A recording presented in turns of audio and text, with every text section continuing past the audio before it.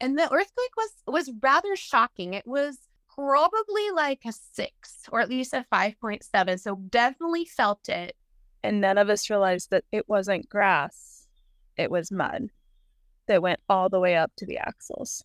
If everyone's healthy and good and the care is good, then women can have births even off the grid.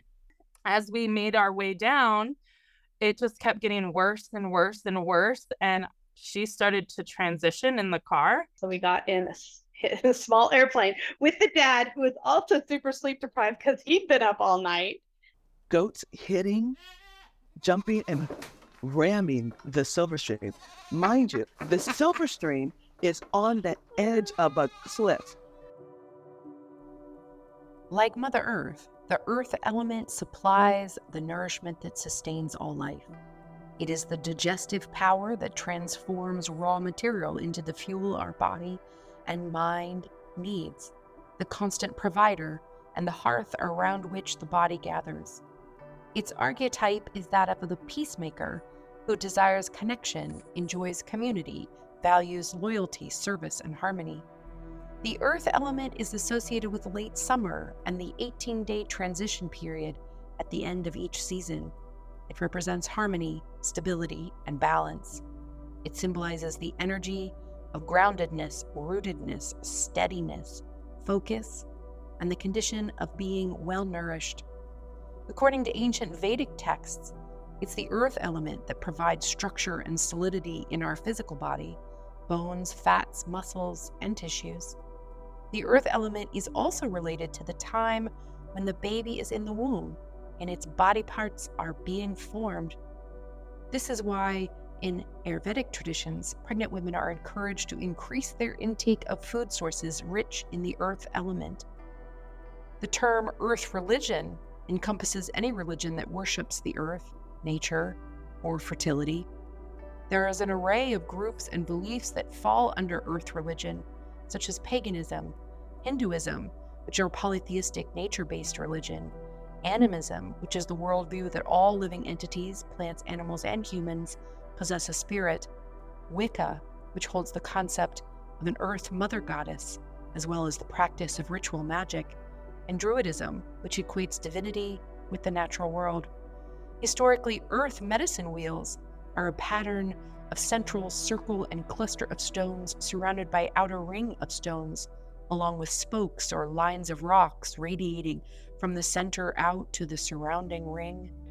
Often, but not always, the spokes may be aligned to the cardinal directions of east, south, west, and north. And in other cases, some stones may be aligned with astronomical phenomenon. These stone structures were called earth medicine wheels by the indigenous nations, notably many of the Plains nations in America. And pre-Indo-European societies lived in small-scale family-based communities that practiced matrilineal succession and goddess-centered religion, where creation comes from the woman. She is the divine mother who can give life and take it away. In Irish mythology, she is Danu. In Slavic mythology, she is Mat Zimla. And in other cultures, she is Pachamama, Ninsu, Terra Mater, Nawu, Matters, and Shakti. Today, many Americans view the earth in religious terms, at least in some way. For example, 70% say the earth is sacred, and including 43% who say this is the case because God created it. Even among religiously unaffiliated Americans, 2/3 say the earth is sacred, attributing this to the fact that all living things depend on it, and that earth is in fact irreplaceable. The first story we're going to hear on this Earth or Land episode is a big one. Nothing is quite so powerful as when the whole earth shakes. And our first story is indeed an earthquake birth story in California. But our midwife, Monica, goes even deeper into the complexities of midwifery care and tells us about a rare complication or disorder that can happen with newborns. Let's listen in. My name is Monika Katarzyna Rosicka. I was a California licensed midwife for 15 years and CPM as well. I'm currently not holding any titles, just letting them kind of do their thing without my name being attached to any certifications, doing other work now. So this is back in, I believe, 2010. So I was a pretty new practicing midwife. I believe I got the call or text first. I believe it was a call from my client in the early morning letting me know. And let me, I guess, share a little bit about this family. So this is a family, it's their second baby. One of the presenting issues for the mom, one of her fears was she suffered with scoliosis, which is a spine, basically where the spine has an S shape sideways a little bit. And so it can get worse in pregnancy. Her main concern was that she was afraid her back would hurt more than the labor. And one of the reasons she chose home birth was because she knew she wouldn't be able to get an epidural. She was really worried about an epidural hurting her back more and having more long-term, side effects afterwards.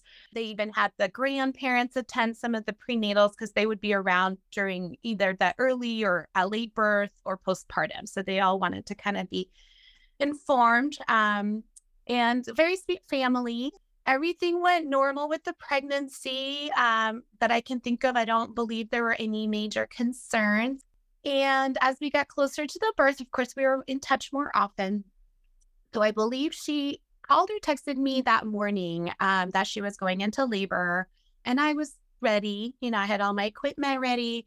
She was about 45 minutes away from where I live. So I got the text in the morning.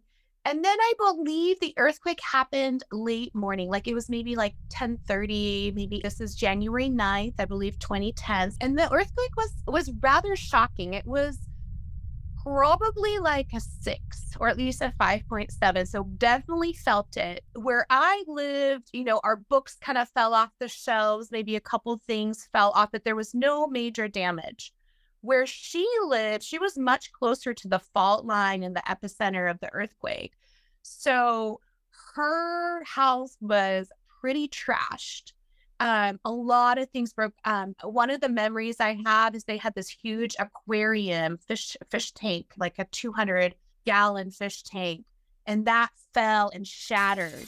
And it was all over the glass was all over the floor. The other thing to note is after the earthquake, so I know she's in early labor now, my cell was out of service. Actually, a lot of cell phones were out of service. And this is really important because during natural disasters, phones don't work as usual. I remember being very concerned about that. Like, oh my gosh, how can I be in communication? I think it took about 5 hours for the phone to be back up.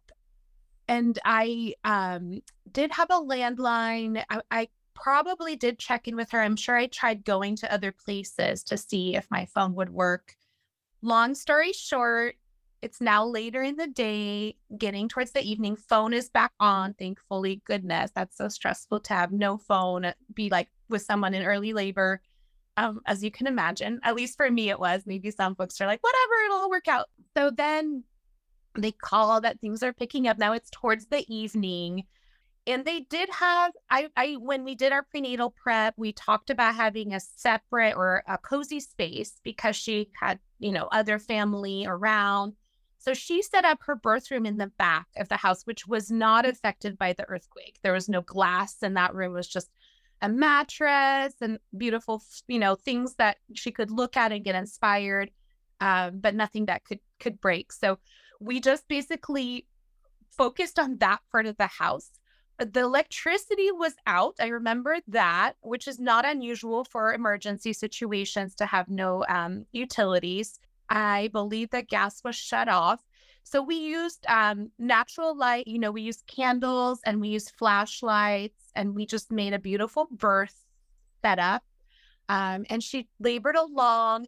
A lot of her labor was on her side, from she was laying down one of her hips, just trying to stay off her back, and did actually mention her back hurt. So we did a lot of counter pressure, checking in and make sure that was okay. She appreciated it between the contractions. Labored along I believe the baby came right around 1 a.m. The reason being is because I left in the early morning. So I remember the baby came out while she was side lying. She had a little bit of assistance with her leg, and she didn't really actually complain about the contractions at all. Mostly her back. And she even said, I'm surprised that it doesn't hurt as much as my back does. And even though she was preparing for that, but she handled it so well. Baby came, perfect Apgars, 9-10 Apgars, baby girl again, total bliss mode. We contained the space. Everything went really well, and they were really happy, really blissed out. Breastfeeding got off to a good start. She had already breastfed her first, and so it was a little bit easier. But she kept saying how different it was and how beautiful it was to be at home, and how she so appreciated the care. And obviously the care home birth midwives give is top notch. And so, and we stayed about 3 or 4 hours postpartum until they were really settled in.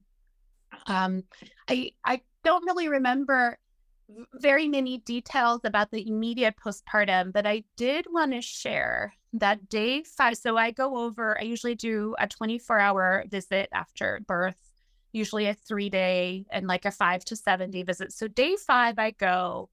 Well, first of all, she calls around the evening on day 4 and is saying, the baby seems to be twitching a lot. And I'm like, oh, okay, tell me about it. And she's like, well, the baby seems to be like moving its legs uncontrollably. And then I was like, well, babies do move their legs. What is it like? And she seemed really concerned about it. But she was like, I'm sure it's fine. I'm just, and I was like, I'm going to come see you in the morning. I'll just go ahead and just monitor and watch the baby, and then go to sleep. Then she calls a few hours later, maybe 2 hours later, and this is like now nighttime, like probably 11 o'clock or midnight at this time. Something's wrong. The baby's eyes are rolling back in the head as the baby is basically convulsing. And I said, no, that's not normal. Let's go meet at the hospital, which was just like 5 minutes away for her, about 30 minutes away from me. We were just going to meet there. We weren't going to do a home visit first. I called it in and we went to the hospital called St. Joe's up there, one of the hospitals who has obstetrical services. And we went in, hand over the chart. This is a paper chart. Spoke about the birth, absolutely everything went great. 9-10 Apgars. I've been visiting this family, several postpartum visits, babies checking out well. Turns out the baby had a stroke, which actually I believe it's 1 in 4,000 babies can have a stroke. This was my one and only stroke in my career for a baby, although I've had other people in my life who've had strokes who are older. And so just making sure it was very traumatic for them because all of a sudden the baby was being airlifted to UCSF down in San Francisco. So their sweet little 5-day postpartum turned into medical sequel. The baby was in the hospital for about a week. They did determine that it was a stroke. But however, meeting with neurologists for many, many months afterwards, they determined the baby would mostly recover as long as she didn't have additional strokes. And I did get to see her for her first birthday.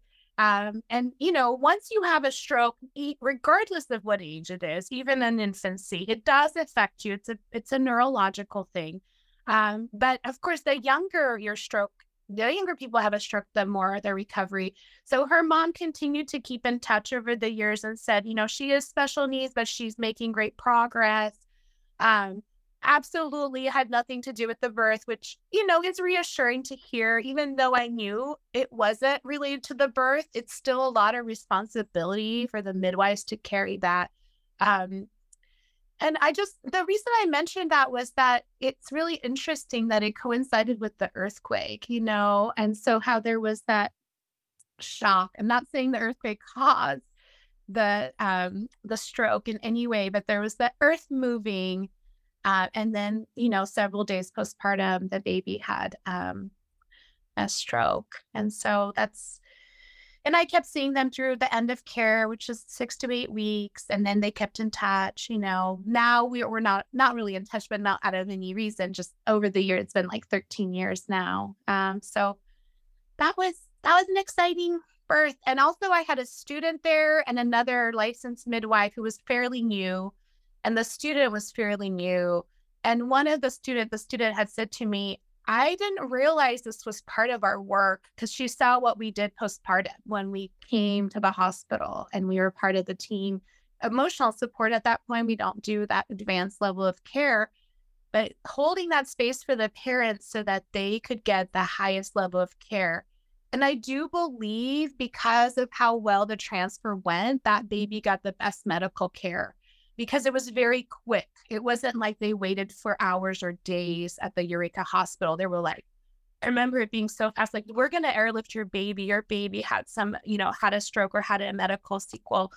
I do think that when there's easier transfers, that benefits the families. So yeah, I just wanted to share that and an emotional story. And apparently babies can have stroke in the womb too. And so there's a lot of complexity with our brains.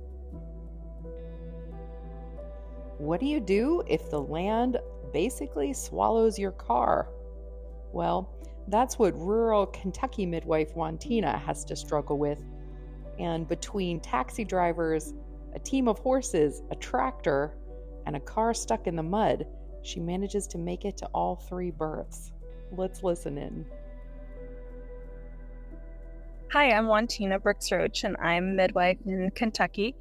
And, there's this one time that just never leaves your memory about the day that you get stuck in the mud trying to be a midwife.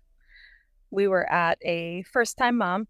She's an Amish mama, and her birth was not going well, so we were on our way to the hospital. And we had been so glued into what was going on at the birth that we hadn't really paid attention to the outside elements. And so when we were packing up, getting ready to leave, I walked outside only to find that it had been raining so much that we were actually under a flash flood warning. But we have a gravel driveway. It's fine. We should be able to back out, except that my student didn't back out of the driveway. She decided to do a U-turn in the grass, and none of us realized that it wasn't grass. It was mud that went all the way up to the axles, and that blocked the whole driveway. So now we have to figure out how to get a mom out of the house, out to the edge of the road, for a Amish driver to come pick us up to take us to the hospital, and leave everything, because we have to get this mom into the hospital to make sure that it's safe. So we got her to the hospital. Everything was fine. The hospital handled everything. She had a good birth. And but now I have to go back home to her house and find how to get the car out of her driveway. So I got back there, and there was no going anywhere. We were completely stuck. So I'm barefoot out in the mud, digging with my shovel, trying to get the tires out, praying that nobody else calls me in labor. But all the powers that be don't always listen to my prayers. So as I'm standing there in the mud, digging my tire out, my phone rings, and it is another mom ready for me in labor. So thank goodness the Amish taxi driver was still there. And so he's like, don't worry about your shoes, just get in the car, I'll take you over. So I grabbed my bag and he took me to the birth. And then he and my husband came back and spent the next 2 hours trying to get my car out of the mud. And it took a tractor and a team of horses to get the car out of the mud. And then one of the other taxi drivers drove my car to the other birth where I was at, so that I would at least have the rest of my stuff to be functional. I was still cleaning mud off my feet for the next 2 days after that birth, because it was a hurry process, and I didn't have time, and we had babies, and I couldn't get my car. There's nothing worse than trying to slug through mud, trying to get what you think you might need from a car to get to the next birth, to ride in somebody else's car, hoping you can make it to the birth, but you know you're covered in mud. Now we're going to go to rural Western Massachusetts, and we're literally going to go over the river and through the woods to a home birth. Let's listen in as Hannah tells the story. Hi, folks. My name is Hannah Ertel. I live in Pittsburgh, Pennsylvania right now. I am an RN and a CPM, and I have a home birth practice here in my home as my office. And this story actually took place when I was still an apprentice with River Valley Midwives and some great midwives, Jarna Harvey Amai and Kristen Bernard, probably maybe 2008, somewhere around there, maybe 2009, but it's been a hot minute. So I was honored and privileged to work with those midwives in Western Massachusetts. And we had a lot of rural folks that lived outside of Amherst, Massachusetts, where we were. And these people lived amazingly close to the land. And it was really fun to see different types of people and how they lived. So this particular story was a second birth for this couple with River Valley, but it was my first time being involved in their care. And we drove far out over the hills and through the woods. And we got to this nice land where we parked our car high up, and we kind of like hiked down a little bit. And then we had to cross this big suspension bridge. And there was a little creek that sometimes would probably be raging more and sometimes would be low. And these folks were full on farmers, sheep, goats, draft horses, vegetables. And this is what they did, for their living full time. So they actually lived in a off the grid house that was kind of up the hill a little bit. Their newest addition to their home that they were excited about since their first birth was a composting toilet. So that was like their big upgrade, and it was a really nice composting toilet. They didn't have refrigeration. They used old school cold storage for all of their cold stuff. They used wood heat, which was pretty common in other households in Western Mass. And they used little propane for like lights and things like that. And they were really back to the land. So they had one little one, and they were expecting their second baby. So as the apprentice, I think an important part of finding a preceptor to work with is a level of trust that you have in the knowledge that you're getting from them and the type of midwifery that they're training you in and as to be. So I like to refer to Jarna and Kristen as my midwife mothers. And when I explain to people, I say, well, the way I grew up, meaning the way I grew up in midwifery, obviously, as you become your own midwife, you form your own ways of doing things also, just like a young child learns from their parents and then forms their own ways, but you still have those roots. So in talking about trust, I went with Jarna and Kristen, and at 36 weeks, we would always go do a home visit and make sure all the supplies were there, and really to make sure we knew how to get to where we were going, especially in the middle of the night. This was a particular place that we really needed to know where we were going because we were going to be walking in. And I remember sitting amongst the room with the father and the mom-to-be and a little girl toddling around. And the midwives were going over, okay, we have all our equipment and, how are you feeling? And then part of that 36-week visit was also an emergency plan. So in, your typical 36-week visit, it would be, okay, is there parking? Who's going to drive? Which hospital would we go to if we had to go to an emergency? Do you have a car seat? Those type of general questions. So I remember sitting in this dimly lit little one-room cabin that felt magical and otherworldly and other timely, actually.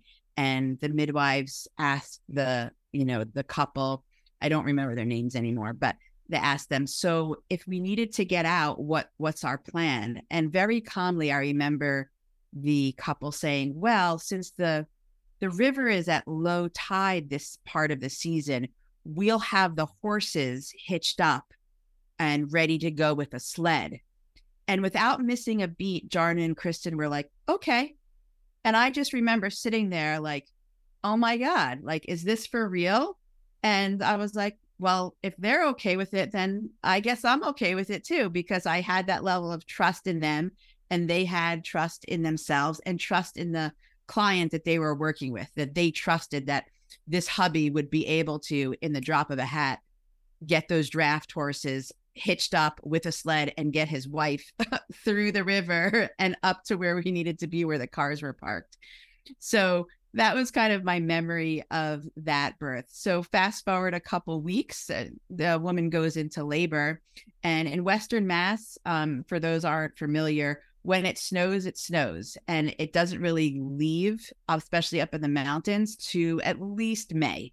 So we're talking about snow that could be knee or even hip inch deep that just kind of sticks around. So it was snowing. It must have been the winter. And we drove our cars that all had 4-wheel drive, and we parked up at that top little landing that was really just looked like it was off the side of the street. But we knew, oh, it's by this tree that we should park or whatever it was. And they had left sleds, plastic sleds with pulls up there for us. And so Jarna and I loaded our equipment, our O2 tanks, our bags with all of our stuff onto these sleds. And I can't remember, they might have left snowshoes for us too. And I do remember just trudging through the snow down the hill and over this suspension bridge with this, fairly large, I would even call it a river. It was definitely more than a creek, kind of bubbling underneath us, and really literally hiking up through the snow to this little cabin in the woods where we found a very peacefully laboring woman with the crackle of the wood burning stove in the back, and her, little toddler kind of peeking around the corners, and fairy lights in the window.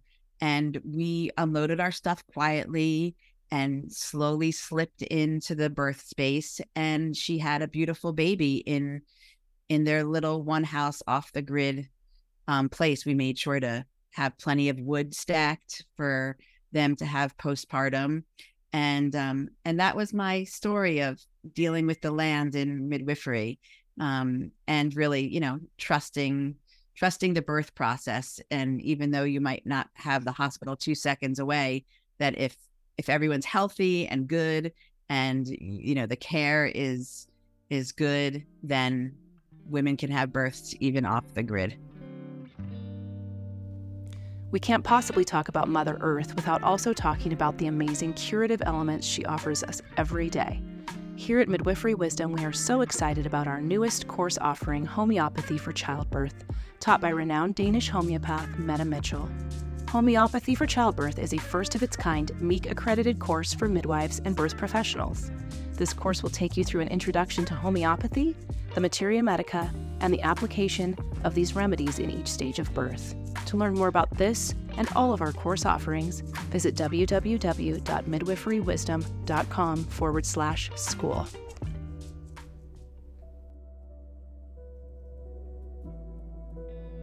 In some parts of the country, when the roads get bad, we can't get out to serve our clients.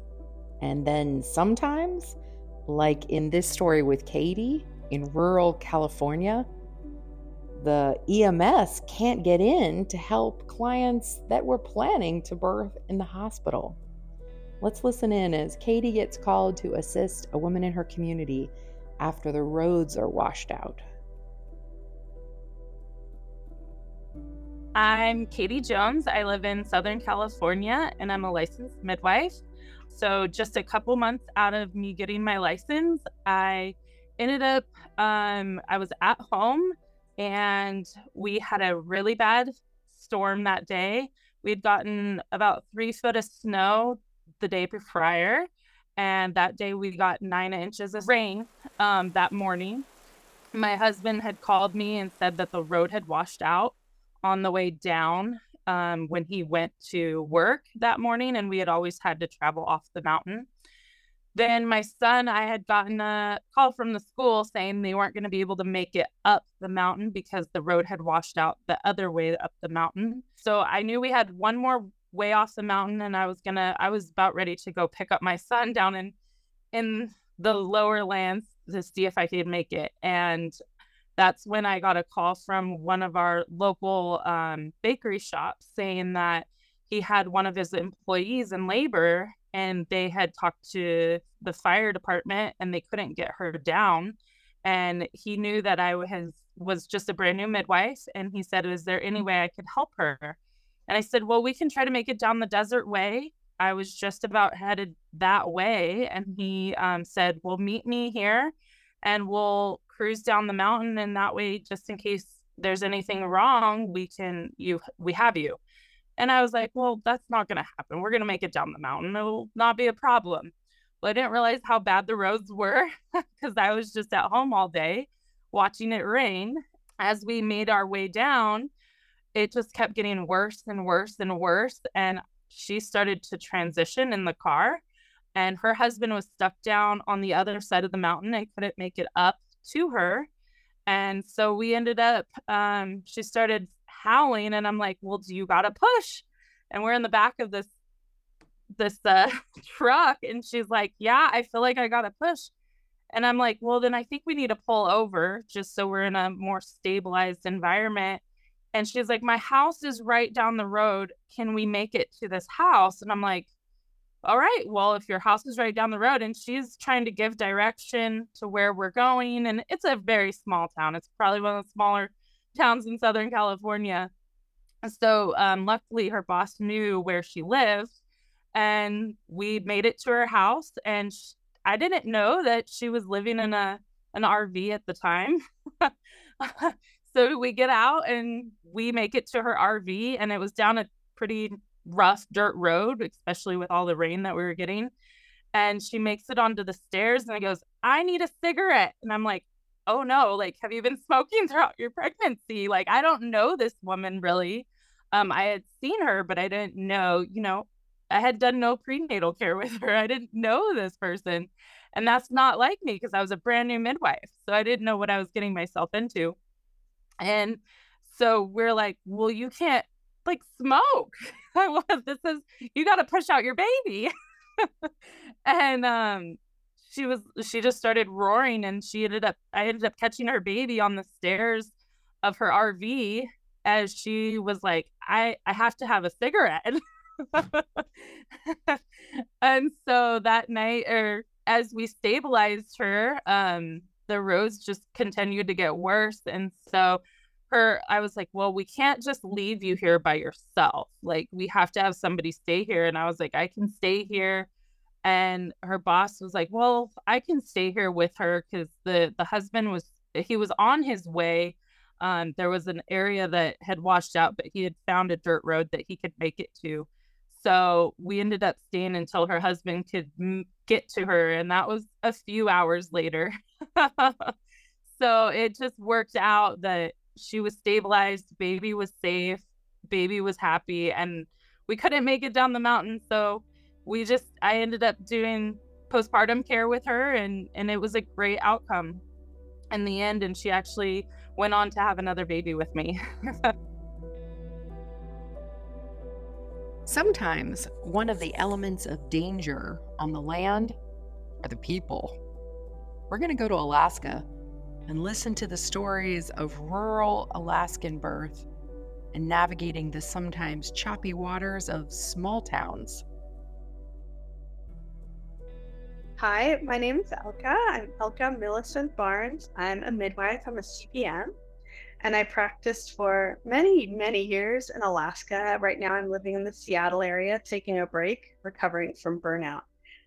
And I have great stories about land from the Great Land from practicing in Alaska. I was licensed there for about 12 years, and then I practiced before that unlicensed for about 2 years. And before that, I worked as a doula and a childbirth educator. So I have a lot of years under my belt. But where it got really interesting is part of my apprenticeship, I apprenticed with a midwife that traveled a lot. She was a traveling midwife. And she was also native, and she lived in a small fishing village called Cordova. And then she would get called to other kind of fishing communities and small communities to deliver babies. And they were generally remote places that didn't have a midwife. And she was really comfortable with the culture of fishing towns and had a lot of ins in the Orthodox community. So it's like a Russian Orthodox, Eastern Orthodox communities. And one of the big ones was in Kodiak, Alaska. So I went with her for some births, and we would travel there for births. And so as I was apprentice and she was the preceptor, and like one of the first times I went there for a birth, we actually had 3 people due, and one person was in Anchorage, one person was in Kodiak, and one person was in Homer. And so we attended of course, they stacked up back to back. So one delivered. I got on a plane standby and sweet talked them to get the last seat on the plane to Kodiak. We got there. She was right behind me the next flight. And this is a solid, like, hour. It's an hour-long flight. On those planes that we were flying at the time, it's like an hour and 15 minutes to get there. And then we had a 24-hour, delivery. And then as soon as we were done, we went to the park, took a breath. It was like 5 a.m. or something, got a cup of coffee. We're looking out at the bay, just congratulating ourselves that work well done. And then we got the call of the person in Homer. So if you look on a map, so Kodiak is this very large island. It's the second largest island in the United States. So it's second only to the Big Island in Hawaii. And Alaska, if you put it on the map for, on top of the lower 48, it takes up about a third of the entire continental US. So it's huge. And so these are huge distances that we're traveling. So the island of Kodiak is in the Gulf of Alaska, and Homer is to the north on the mainland. And so it takes from Anchorage, if you're going to drive to Anchorage to Homer, it takes about 4.5, 5 hours driving on a highway. And then so flying from Kodiak that's actually a shorter flight. But so we heard she's in labor. There's no commercial flights till the afternoon. So the father of the second birth baby is a private pilot. And so we asked him if he'd fly us. So we got in a small airplane with the dad, who was also super sleep deprived because he'd been up all night. And we all chugged coffees, got a Subway sandwich, and flew to Homer. And then got picked up by that birth dad. And we show up to the house, and it turns out it was false labor. But it was an adventure anyway. And I ended up getting a ride. Can't remember how I got back to Anchorage because we didn't have a car. And I remember there was a motorcycle involved. I think her husband took me on the back of his motorcycle to the next town, which was like, an hour or something away. And then I got a flight back to Anchorage. So this is an example of like transportation. It's a big challenge just because the land is so massive. And so really what I wanted to share about today was like what it's like living and practicing specifically in a really remote place, because people get very pie in the sky idea. Oh, I want to serve underserved populations, and I want to go somewhere rural, and I want to arrive, people want to arrive at this town where there is no midwife, and then you'll be the midwife. And I think there's some sort of a little bit of savior issue there that I certainly had. And also it's very appealing because you don't have to compete and you have to do this big advertising thing. And then there's no, the whole, it's just all that. So, and then you also feel like you're doing really good. And the clients tend to be extremely, extremely appreciative. And so when my preceptor, she went to PA school, and when she went to PA school, I took over her practice and I took over her Kodiak clients.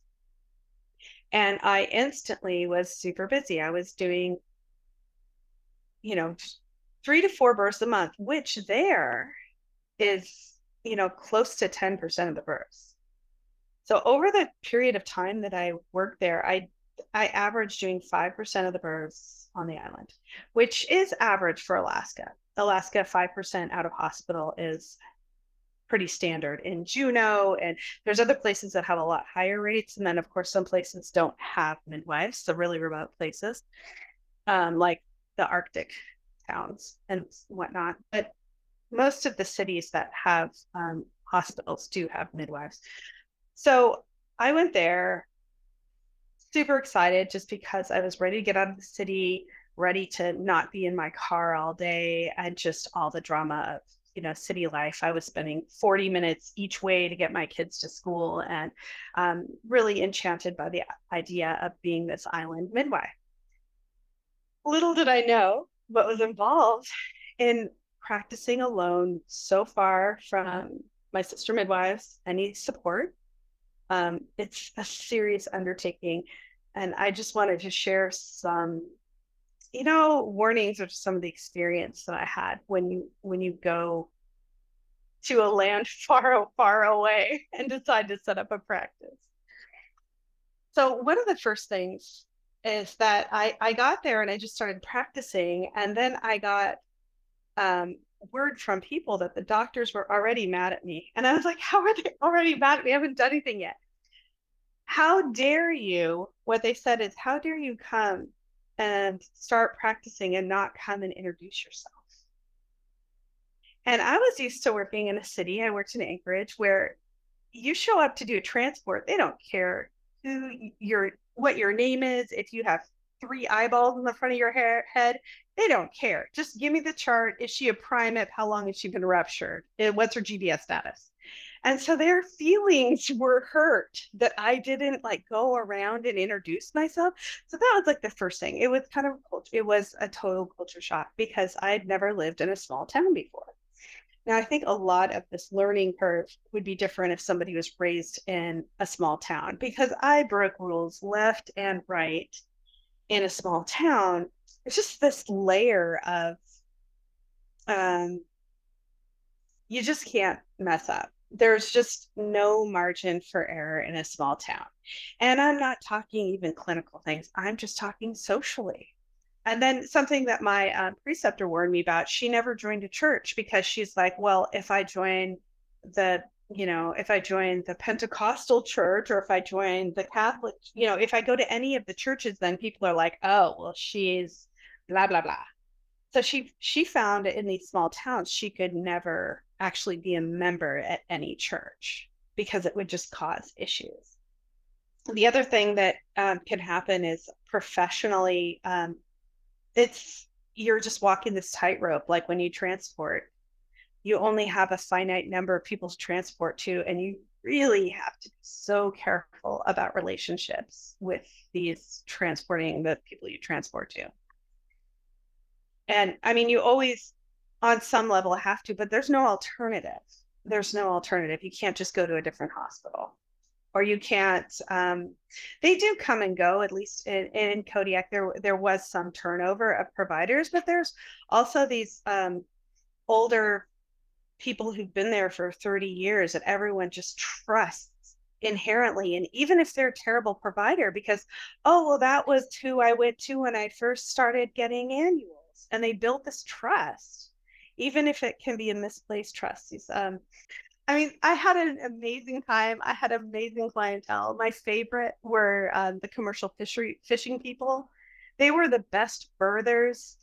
They were the best birthers you could imagine. They're like farmers. They're used to working crazy long hours. They're used to being cold. Like your typical, if any woman has worked on a commercial fishing boat, I don't even have to worry. She doesn't need a single childbirth class. She can handle this because what they go through, they'll have these things called openers. So they have 24 hours to fish. Nobody sits down. Sometimes they won't even feed their crew if it's more abusive captains. You're freezing, you're covered in fish slime, and people are yelling at you. And you could die at any moment, get pulled overboard. You can get your hand cut off. Like, birth to them is like a spa, like people are massaging you, and it smells nice and everything's clean and beautiful. And all you have to deal with is contractions for them. It's really easy. So this amazing group. And then also the Orthodox, Eastern Orthodox people were amazing to work with. They had, just a lot of faith and a lot of respect for midwives. Like midwives are one of their icons, like one of their saints is a midwife.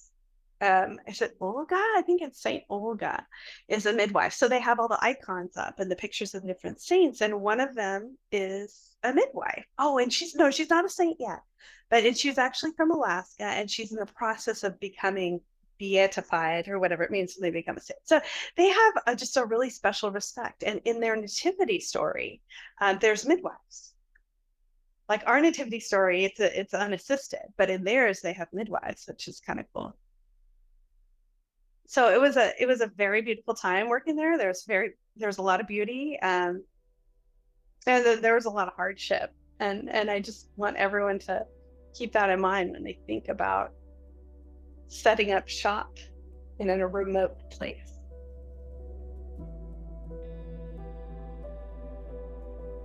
One of the most beautiful things about midwives attending births on the land is that we are in people's lives on their land.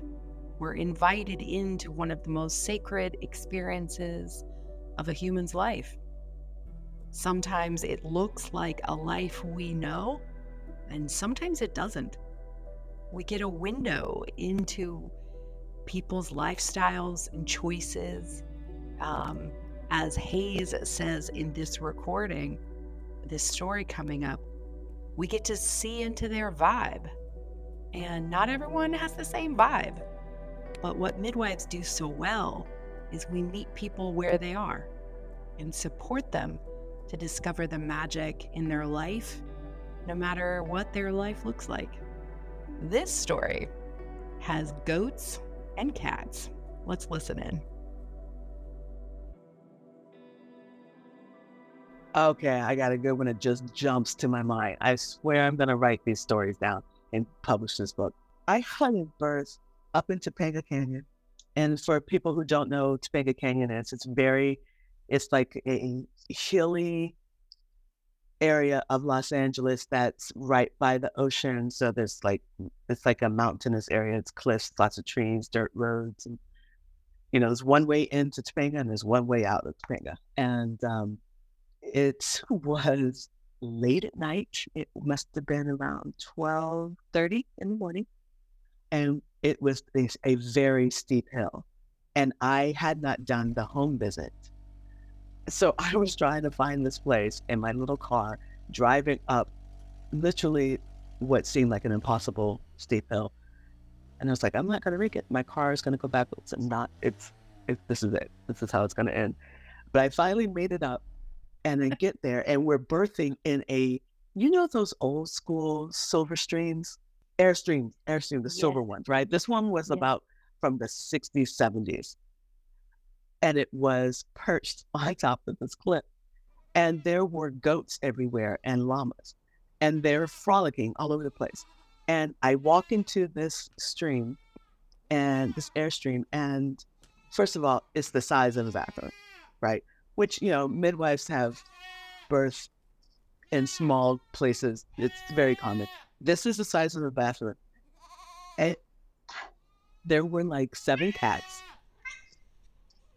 in this small space, and they were all long-haired cats. So there's hair everywhere. There's goats hitting, jumping, and ramming the silver stream. Mind you, the silver stream is on the edge of a cliff. So I'm like, this is it. We're not gonna make it. I can't sit down.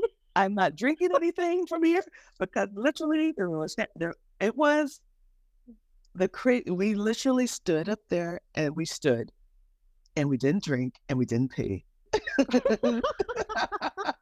And we held on whenever those llamas and goats started ramming. And we're just like, it's okay. We're like, hurry up and have the baby. Hurry up and have the baby. I couldn't believe it. And we're talking a lot of goats. There were like 9 goats. And then there were baby ones. And then they would let them come in and they would just dump right there. Oh, goat poo is not, the whole thing was crazy. Now, mind you, we're not touching anything because there's layers and layers of cat hair everywhere. And that's cool because that's their vibe, and they have the right to birth in their vibe. But she is happy. She is feeling powerful. He's so in love, and it was just really amazing. It was beautiful. We just had to wait for her. Like literally, we're just holding space. We're just like, whenever you're ready, we're ready. We we didn't we didn't really unpack anything because we unpacked things on top of our cases because we couldn't get it out of the sterile field. But they were good, and that's what home birth is. It's the powerful aspect of it that they felt great about everything that was happening. So while I'm waiting to fall off the cliff, waiting for her to start pushing, we're just kind of saying, okay, if something goes down, where are we going to put her? Where are we going to put the baby? So, we're planning strategically. And then she just decides that she's going to do this standing up. She says, it's time. She starts pushing. She's kind of squatting, but she's holding on to like where the sink is. She's holding on to that so she can see all the goats as they're frolicking past the window. Every now and then there's one peeking his head inside, and I had to block the door because I was like, because goat poop is just like pellets, like lots of pellets that fall out and roll. I was like, I can't. I can't. So I blocked the door, and then we just start squatting down with her to do this. And she did not push for a long time. She was so happy. She was just like, my baby's coming. My baby's coming. And we're like, your baby is definitely coming. You are doing a great job, Mama. And he's like, you're amazing. You're amazing. This is amazing. Aww. So maybe she pushed for 40 minutes, maybe. And she caught her baby. We were just there to assist. Baby was absolutely perfection. Color was great. Cry was good. Tone was amazing. Just like it was perfection. We couldn't have asked for anything better except not to go down that steep hill. Right.